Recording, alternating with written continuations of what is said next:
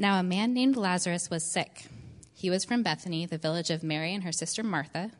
This Mary, whose brother Lazarus now lay sick, was the same one who poured perfume on the Lord and wiped his feet with her hair.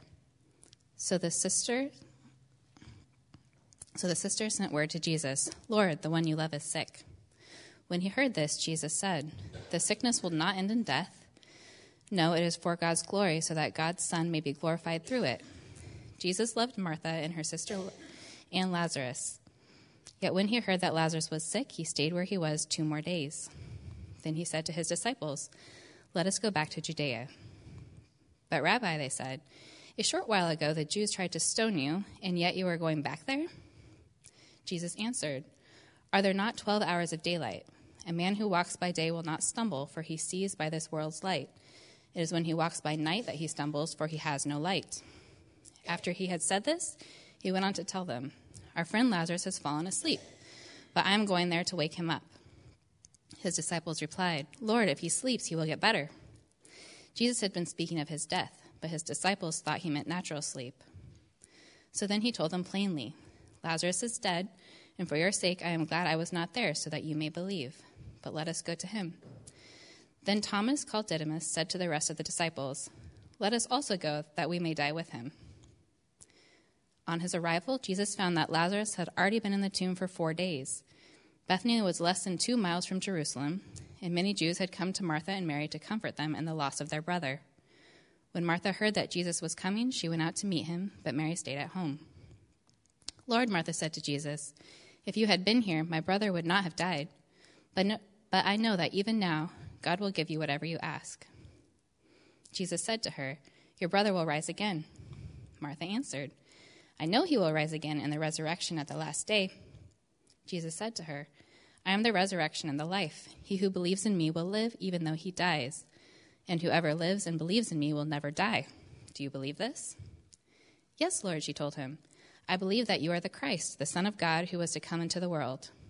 And after she had said this, she went back and called her sister Mary aside. "The teacher is here," she said, "and is asking for you." When Mary heard this, she got up quickly and went to him. Now Jesus had not yet entered the village, but was still at the place where Martha had met him. When the Jews who had been with Mary in the house comforting her noticed how quickly she got up and went out, they followed her, supposing that she was going to the tomb to mourn there. When Mary reached the place where Jesus was and saw him, she fell at his feet and said, "Lord, if you had been here, my brother would not have died."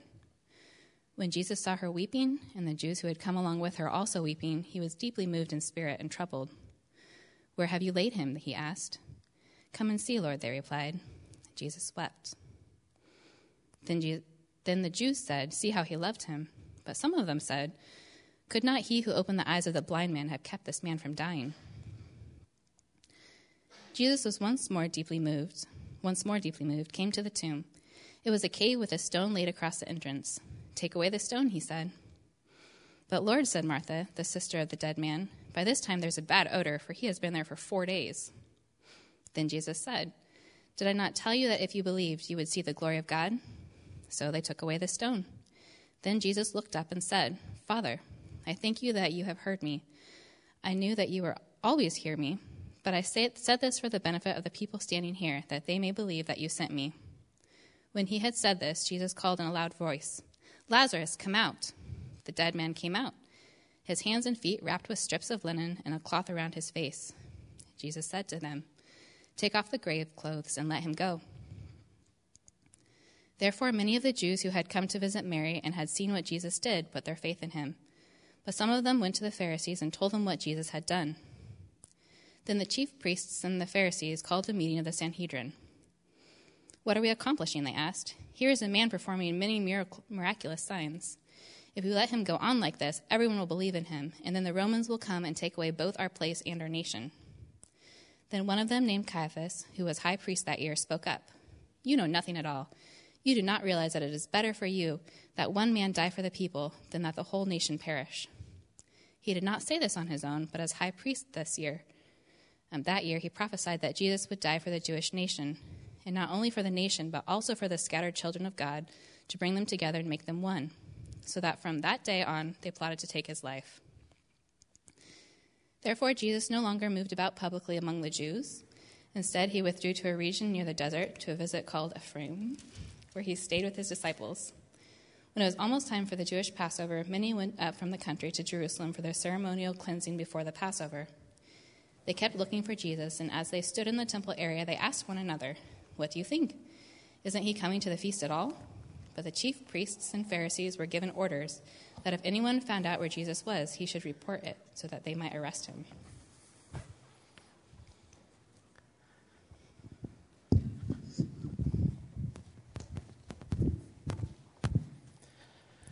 Thanks, Christina. I know that was a long one. So Angela asked me this morning if I was ready, and I thought about it for a second, and I told her that getting ready for a sermon is like shaking a can of Pepsi all week. And so that leads to either something really exciting or really dangerous on Sunday morning. But Ralph told me that he was praying, so if Ralph prays, you know it's going to be all right. John 11. Where are we in the story? This is actually, it's the middle of a story, right? We're reading a long, long story. If we read the whole story, we'd be here for several hours. We're just doing this a chapter at a time. In John 10, the people in Jerusalem again tried to stone Jesus for the umpteenth time, and again for saying that he was one with God, and again Jesus escapes. He leaves Jerusalem. In verse 10:40, it says he goes to the place where John was baptizing in the early days. Now, what he's talking about is Perea. Jav, can you put up the map? Right there is Perea. He was in Jerusalem when they tried to stone him, and he went halfway back to Galilee on the other side of Jordan to hide out for a little while. John 11 marks a break in the structure of the book. There's a before John 11, and then there's an after John 11. The first 10 chapters of John cover 3 years of Jesus' teaching and serving in Israel, and then the last 10 chapters of John cover about a week. Imagine flying from Portland to San Francisco on a jet. You're going about 600 miles an hour. You land, you get off the plane, and then you walk on the promenade for 2 hours. That's literally the exact difference in speed. So we're flying for 10 chapters, and then we're walking for 10 chapters. They happened on the same trip, but the view is totally different. John was giving an overview. He was giving an overview, stopping for highlights. Look out your window on your left, you see Crater Lake. Look out the window on your right, you see the woman at the well. That's the kind of trip we've been taking. Now John is slowing to walking speed, and he's expanding the story, getting all the details in. It seems to me there are probably 2 reasons why he changes from the compact timeline to the expanded timeline. First of all, it stands to reason that John understood more of this second part. He came in as kind of a raw recruit, didn't understand a lot of what Jesus was doing, but the more he was with Jesus, the more he understood. Familiarity with Jesus' purposes led to an understanding of the story. Experience led to knowledge. And so he reported what he knew the most about. This last week, he had been trained. He's there. He's ready. And he understands a lot more of what Jesus is doing. And the implications of the story got bigger. The last week of Jesus' life, that's pretty important. So he's putting a lot of time into that. Secondly, it may be for personal reasons. This is purely my conjecture.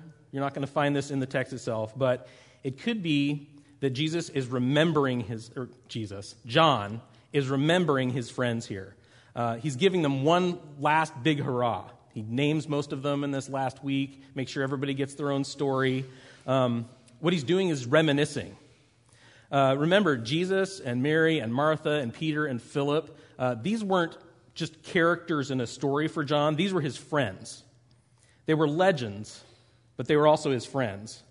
As far as we know, John was the last of the 12 disciples to die. And very likely, when this was being written, he was the last one left alive. Only one of his friends he's the only one of his friends who isn't already in paradise. But he's here remembering them. He may be actually dictating this as one of his last acts. We know it's probably one of the last books written in the New Testament. He's saying, let's get this on paper. Let's give the whole story. So when he described Perea, you almost hear a little bit of wistfulness in the way he talks about it back in 1040. The place where John was baptizing in the early days. I remember when we were back in Perea, and this is where Jesus ended up. So there's 2 sections of John, 10 chapters to cover 3 years, and then 10 chapters to cover a week. And in between the 2 sections is chapter 11, the story of Lazarus. Unlike most parts of John, this chapter isn't connected to a time frame. Usually you have something like a feast or a holiday or a Sabbath or something describing when this is happening. But the Lazarus section seems to be almost entirely personal. It's not connected to, and then this time of year happened, and then we did this because we were remembering this part of history. This is almost entirely personal. It's less to do with history and really just to do with his friends. As we go through this, you'll see how personal it gets. And because it's personal, John makes this story count.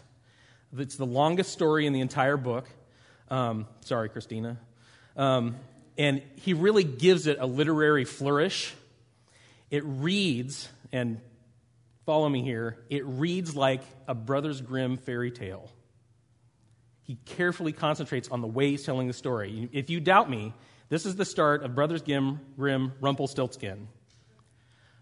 Once there was a miller who was poor, but who had a beautiful daughter. Now it happened that he had to go and speak to the king in order to make himself appear important. He said to him, "I have a daughter who can spin straw into gold." Here's the start of Lazarus. Now a man named Lazarus was sick. He was from Bethany, the village of Mary and her sister Martha. This Mary, whose brother Lazarus now lay sick, was the same one who poured perfume on the Lord and wiped his feet with her hair. So the sister sent word to Jesus, "Lord, the one you love is sick." Do you hear the storyteller cadence in it? You introduce the person, you introduce the problem, you introduce their family, and then there's this expectation that a king might be the last hope to fix it. The setup, it's very Brothers Grimm feeling. It's something that we should be very familiar with. You know that scene at the beginning of every fairy tale movie where the narrator sits in the rocking chair, lights a fire, and looks out at his grandchildren, and then the lights fade, and then he starts telling the story? That's kind of the feel that we're getting. John is telling his tale carefully. He's taking care of his friends with his words. Give me the next slide, Job. This is the gravestone of Datus. There's his name right there. He's a 20-year-old man, and he was buried in the catacombs of Rome in the 3rd century. And this is what his parents decided, or his family decided to put on his grave. It's Jesus raising Lazarus. It's hopeful. That's a hopeful thing to put on a gravestone. And interestingly, if you see here, Jesus is using a wand. And I don't know if that's some sort of pagan influence where they felt like his miracles were magic tricks, but this is very common in art the first few centuries of the church, where Jesus would be doing a miracle and he's holding a staff or a wand like that. And it might actually be a reflection of Moses did his miracles with the staff, so it might be similar to that. So even though it's not in the Gospels that Jesus did this, it was common thought in the early art of the church that he was often using a staff like that. First few chapters of chapter 11, or first few uses of chapter 11, we already have a lot of information. I read that introduction, the Brothers Grimm introduction. Here's what we've already got now. Next slide, Job. Lazarus, Eleazar, it's an Aramaic word. It means God is the helper. Lazarus is a man in need of help. We usually call this the story of Lazarus, but here's an interesting note.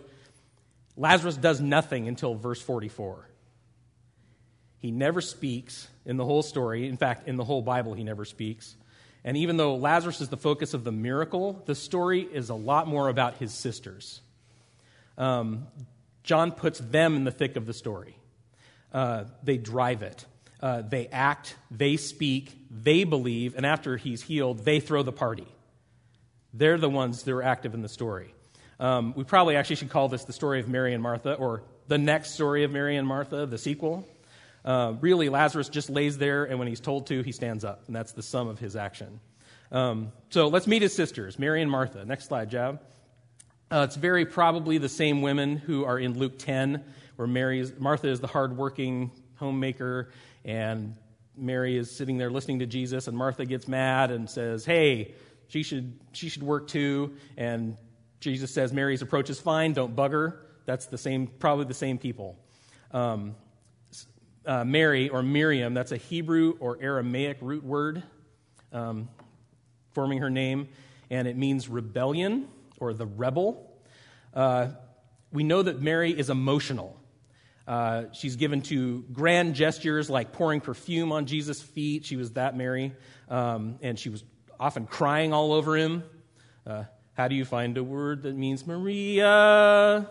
A filibert gibbet, a will-o'-the-wisp, a clown? That's kind of the feel here. In fact, in chapter 12, you'll see the disciples do think she's a clown. They think she's messing things up by being silly. Next slide, Jab. Martha, or Marta, the Chaldean or Aramaic word. It means mistress, or if you're a fan of Downton Abbey, it means the lady of the manor. She is the take charge person. She's the doer.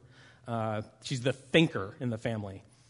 Two very different personalities here, the sisters. But when Lazarus got sick, what does it say? The sisters sent word to Jesus.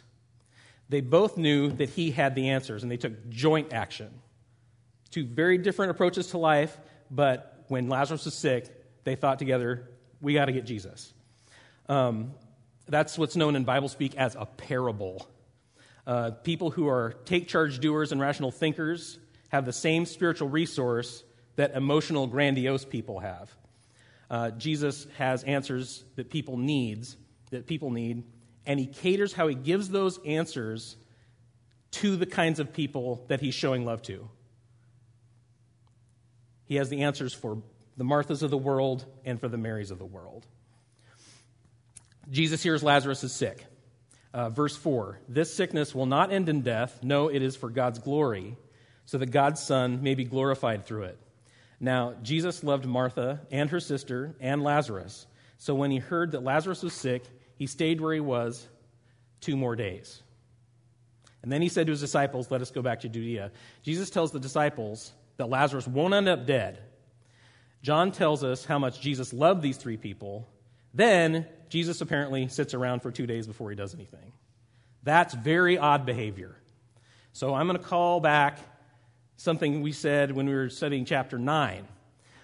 Remember that we talked about the 4 messianic miracles, how the religious leadership expected certain things from the Messiah as signs that he was actually the Messiah. They were healing a Jewish leper, and that has been done. Healing a mute, demon-possessed man, that has been done. Healing a man born blind, which was in John 9, we looked at in John 9. And the final messianic miracle was raising a man from the dead who had been dead for 4 days. That's the 4th messianic miracle they were expecting. At the time, people believed that when someone passed, for 3 days their spirit would hover around the body. There's nothing in the Bible to support this, but that's what they thought. And so they based this messianic miracle on the idea that, well, once the spirit has departed, nobody can raise anybody from the dead except the Messiah, who can call the spirit back from wherever it is. So Jesus gave the miracle 2 extra days to percolate.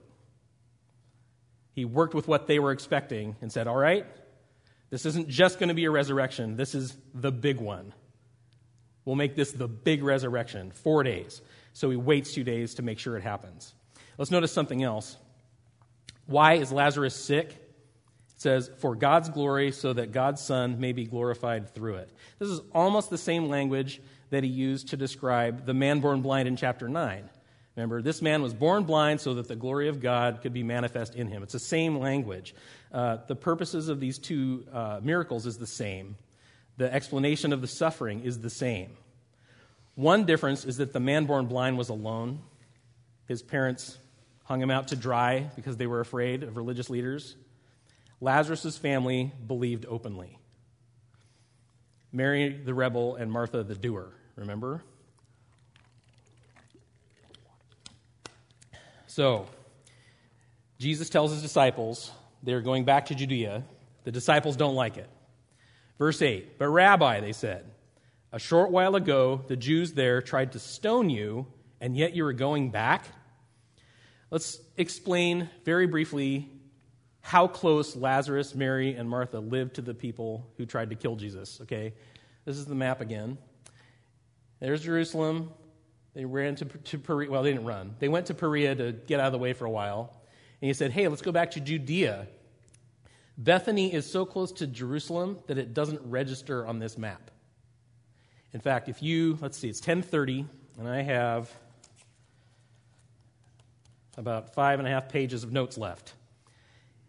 If somebody started walking from Kingwood, let's call Kingwood the temple, where they tried to stone Jesus, and you wanted to walk from the temple to the place where Lazarus lived, to Bethany, you could walk out this door, walk across the bridge, and go to the Globe and Riverfront Park. That's how far it was. Someone could do it before I'm done with my sermon. So they are hard by the place where someone just tried to kill him. The danger's real. In verse 47, someone actually does go from Bethany to the temple to tell the leadership. This happens. The danger is very real. Jesus tells them in verse 11, "Our friend Lazarus has fallen asleep, but I am going there to wake him up." And his disciples replied, "Lord, if he sleeps, he will get better." And as is often the case, the disciples have trouble with the metaphor. They don't understand Jesus' metaphors.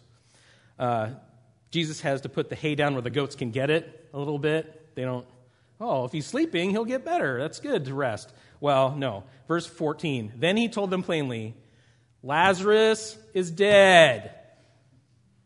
He's dead. And for your sake, I'm glad I was not there so that you may believe, but let us go to him." Then Thomas shows up.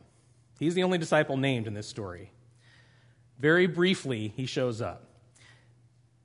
Thomas, known as Didymus, said to the rest of the disciples, "Let us also go, that we may die with him." Thomas takes a lot of abuse in the world for what he does actually in John chapter 20. We'll get there. When he says he's not going to believe that Jesus is alive until he pokes his finger through the nail holes in his body. And he got a nickname out of it. What's his nickname? Doubting Thomas, right? That's kind of rude. We don't call Peter the jerk who denied Jesus. We don't call Mark the naked coward. Thomas gets kind of a raw deal with his nickname. Right here, Thomas is the one who volunteers first to risk his life for the cause. It could be that he's actually pretty gung-ho about it. Hey, let's go die. I doubt that that's really it. But he's definitely willing. He's resigned to the idea that this might end up with him dying. Following Jesus might end up that way. And he says, we've come this far. We might as well go die. Let's go die with Lazarus. Either way, Thomas is a stand-up guy, and he doesn't really deserve the kind of scorn we heap upon him sometimes. Thomas is the one who's willing to go first. So, Lazarus is sick. Mary and Martha send for Jesus. Jesus goes, but only after Lazarus is dead. Show me the next slide, Joe. This is the raising of Lazarus by Giotto. It's painted in 1304. Remember when we studied John 4, how we talked about women at the time being veiled? You can see that the women here are actually veiled. This is historic accuracy is what that is. The exception in here is Mary. See how she's not veiled? This is a commentary on how close the sisters are to Jesus, that it doesn't seem like a breach of etiquette to unveil themselves. In the crowd, the women are veiled, but when Mary goes to Jesus, she's shown, very intimately interacting with Jesus. She's not veiled. Another very interesting thing about this, go back, Jeff, is that the angel, you can see his little halo here, the angel leading at Lazarus out of the tomb, he's not white. He's very dark compared to the other characters. And I don't know if this is something to do with a vision of bronze skin or something like that, but he appears to be Moorish or African.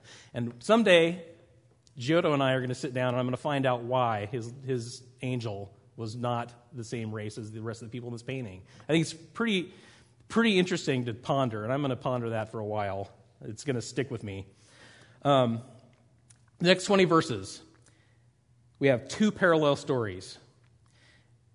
Remember when I said that Jesus is a resource for everyone, that he adjusts his means to serve different people? Here's your example. Verse 20, Martha heard that Jesus was coming. She went out to meet him, but Mary stayed home. There's your split. The sisters sent for Jesus, but when he gets there, they split into two stories. Martha is the doer. Mary is the emotional one. You ever read the book Anne of Green Gables or see the movie? This line is actually in the movie too. I picture Martha as the Marilla of the story. Her life is, this is how she describes clothing: good, sensible, serviceable, without any frills or furbelows. She's the Marilla of the story. Mary is the Anne character. She's forever swooning over something. My life is a perfect graveyard of buried hopes. That's Mary. Those two characters. Martha hears Jesus is there, and she goes out to meet him. The parallel story in verse 28, she, Martha, went back and called her sister Mary aside. The teacher is here, she said, and is asking for you. When Mary heard this, she got up quickly and went to him. One goes of her own accord. One of them has to be called. Verse 21, Lord, Martha said to Jesus, if you had been here, my brother would not have died. The parallel story, verse 32, when Mary reached the place where Jesus was and saw him, she fell at his feet and said, Lord, if you had been here, my brother would not have died. Did you catch what they said? It's verbatim the same. They said the same thing to him. How does that happen? How did two people in two different places say the exact same thing? They'd already been saying it to each other. This is the story they've been telling each other for the last 4 days. If Jesus had been here, our brother would not have died. But literature professors always ask you to compare and contrast characters. One sister speaks the line as a statement of fact. Martha does. Mary says the line falling at his feet in tears. Jesus knows these two women very well. He reads the two situations. With Martha, he has a theological discussion about her statement. Verse 23, if you'd been here, my brother would not have died. Jesus said to her, your brother will rise again. Martha answered, I know he will rise again in the resurrection at the last day. Jesus said to her, I am the resurrection and the life. The one who believes in me will live even though they die. And whoever lives by believing in me will never die. Do you believe this? Yes, Lord, she replied. I believe that you are the Messiah, the Son of God, who has come into the world. Theological discussion. He talks theology with Martha. With Mary, he goes along with her emotion. Verse 33, if you had been here, my brother would not have died. When Jesus saw her weeping, and the Jews who had come along with her also weeping, he was deeply moved in his spirit and troubled. Where have you laid him, he asked. Come and see, Lord, they replied. Jesus wept. Then the Jews said, see how he loved him. Two women said the same thing to him, but he knew them. He knew what each of them needed. And so that's where he went with each conversation, the two parallel stories. One rational, one emotional. One Jesus, who is rational and emotional, whatever his friends need. This is obviously an oversimplification. Nobody is all business or all emotion. Those types of people don't actually exist. But personalities do differ, and so John wants to address those differences, and he makes the contrast really clear for the sake of the story. Remember, he's telling this like literature, taking care of his friends this way. Did you know that Jesus not only works with variety, he likes it? He's not just putting up with two different types of people here. He likes these people. He dives into a discussion of the afterlife with Martha, and then he cries with Mary. He reveals secrets about the new birth to Nicodemus, the academic Pharisee, the ultimate insider. He reveals that he's the Messiah to the uneducated woman at the well, who's an outcast. He gathered Roman collaborators and anti-Roman zealots, called them disciples, made them sit around campfires together. Variety in personality is what Jesus wants, because variety in personality is what Jesus made. Remember in John 1, without him nothing that was made has been made. Jesus made people different that way. He likes that. For sure, Jesus requires that his friends are united in some actions. Everybody is supposed to do certain things. He wants everybody to love the poor, to help the weak, to welcome the stranger, visit the lonely, to deny themselves. But whether you're an academic or a flibbertigibbet or a stoic or Agent Moonbeam, your personality is okay with Jesus. He can work with it. He likes it. The sisters tell Jesus they believe he has the power to stop death. He goes to the grave, calls Lazarus. Lazarus comes out. Hooray, his one role. And then Lazarus is gone from the story again. Show me the next slide, Jeb. This is a painting called Lazarus by John Scally. It's actually modern. It looks quite Gothic, but it's a modern painting. And I'll be honest with you, this kind of gives me the creeps. But this is probably very close to what they saw when Lazarus came out of the tomb. It said he had the grave clothes still on his face and on his, he was still like Lon Chaney coming out as the mummy. So even though it's quite creepy, it's probably close to reality. They didn't see a peaceful saint with a halo like you see in a lot of the paintings. Okay, Lazarus comes out of the grave. This poses a problem. Jesus has now completed all of the messianic miracles. As the disciples feared, they were too physically close to the people who had tried to kill Jesus. Remember the globe? They're right over there. Therefore, this is verse 45, many of the Jews who had come to visit Mary and had seen what Jesus did believed in him. But some of them went to the Pharisees and told them what Jesus had done. They went. Then the chief priests and the Pharisees called a meeting of the Sanhedrin. Before we get too far into what the Sanhedrin said, let me point something out. John was probably with Jesus when he heard about Lazarus being sick. He was probably there when Jesus met the sisters. He was probably there when Lazarus was raised from the dead. So John was telling that part of the story from personal experience. He was there, he saw it.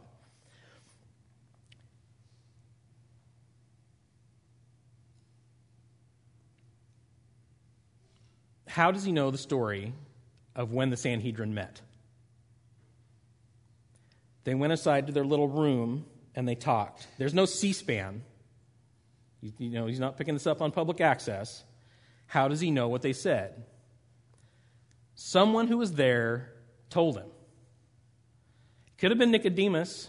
He's not named, but we know that John did know Nicodemus. Or it was somebody else. We don't really know.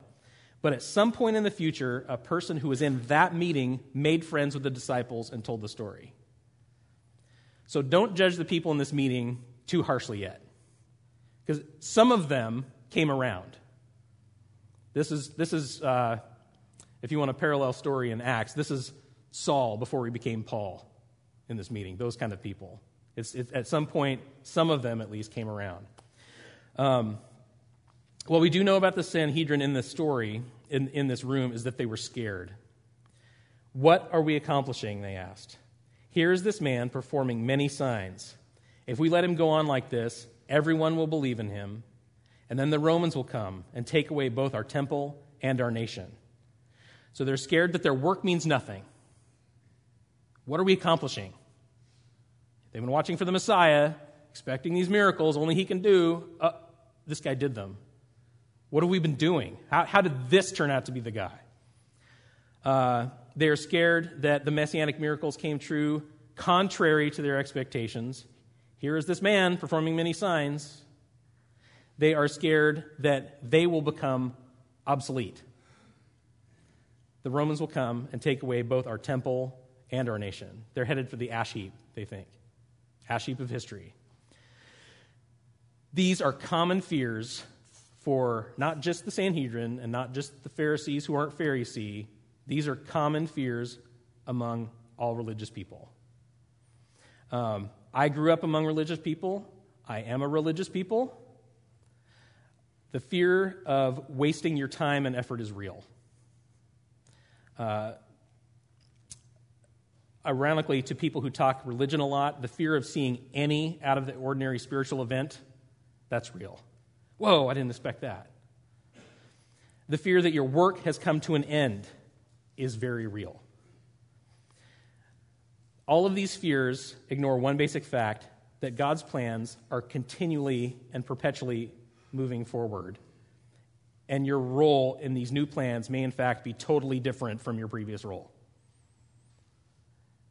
Expecting nothing to change and to finally fit where you're supposed to be and never move again is a false hope.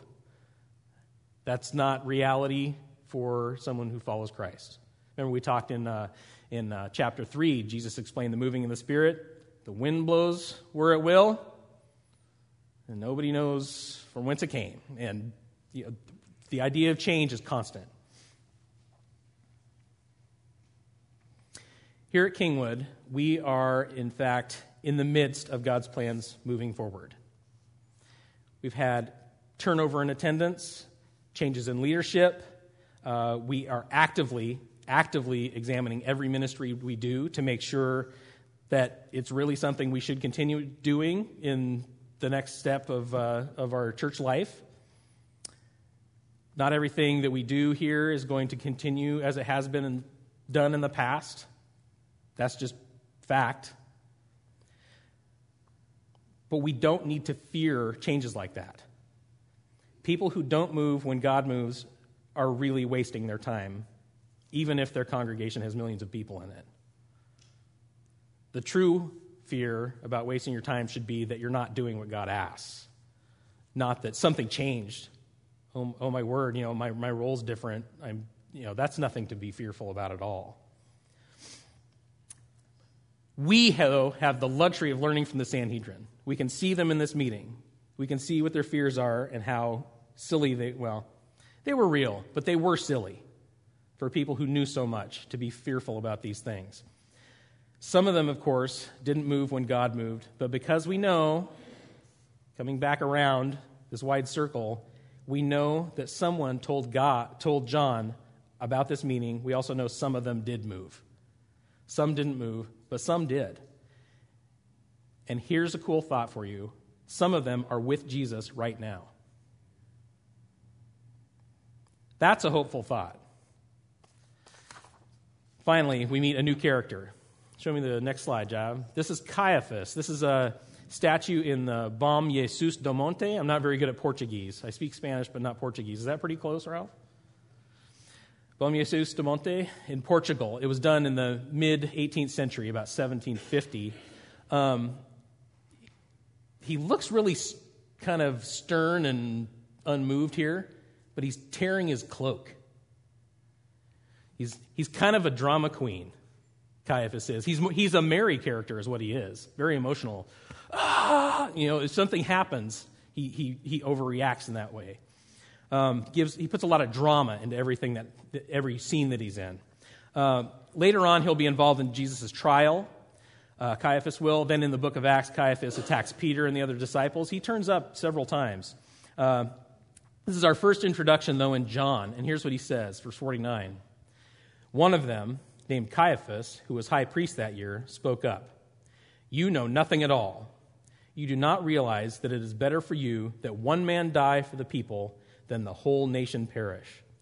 Has anybody seen Jesus Christ Superstar? Just a few.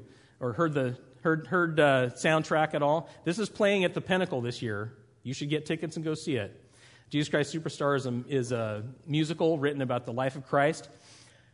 This scene is the song, This Jesus Must Die.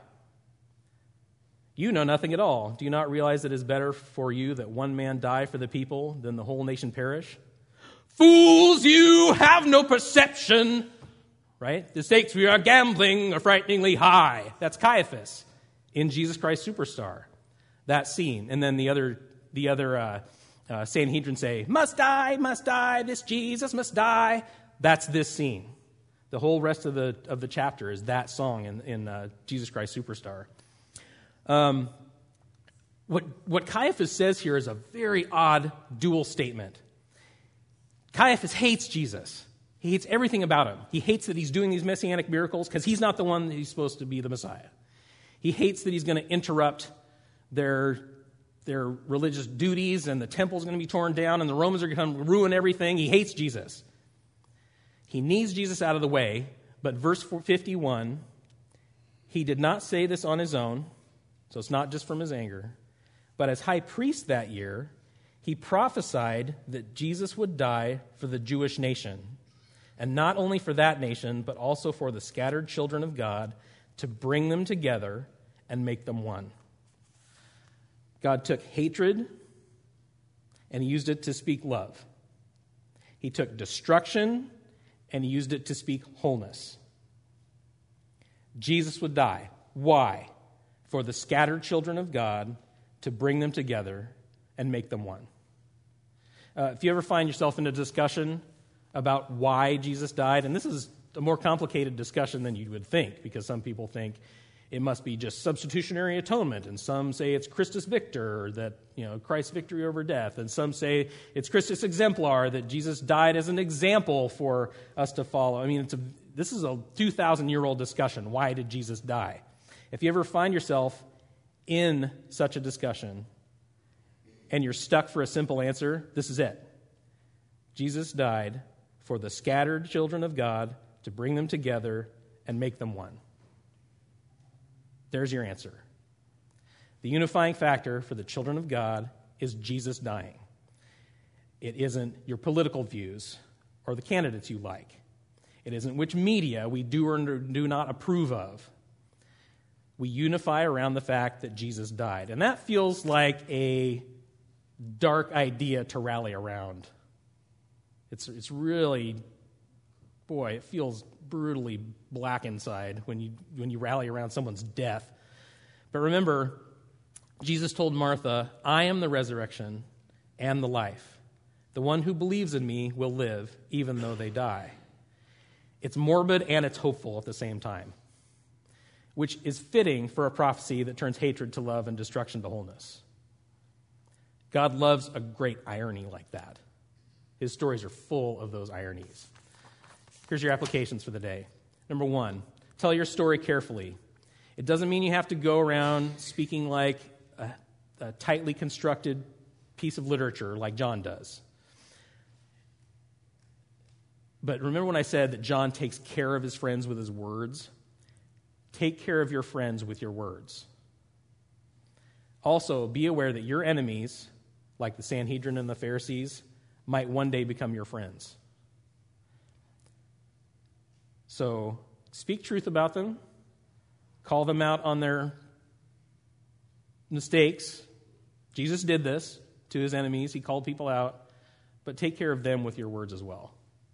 Take care of your friends and take care of your enemies with your words. Second thing, know that your personality isn't wrong.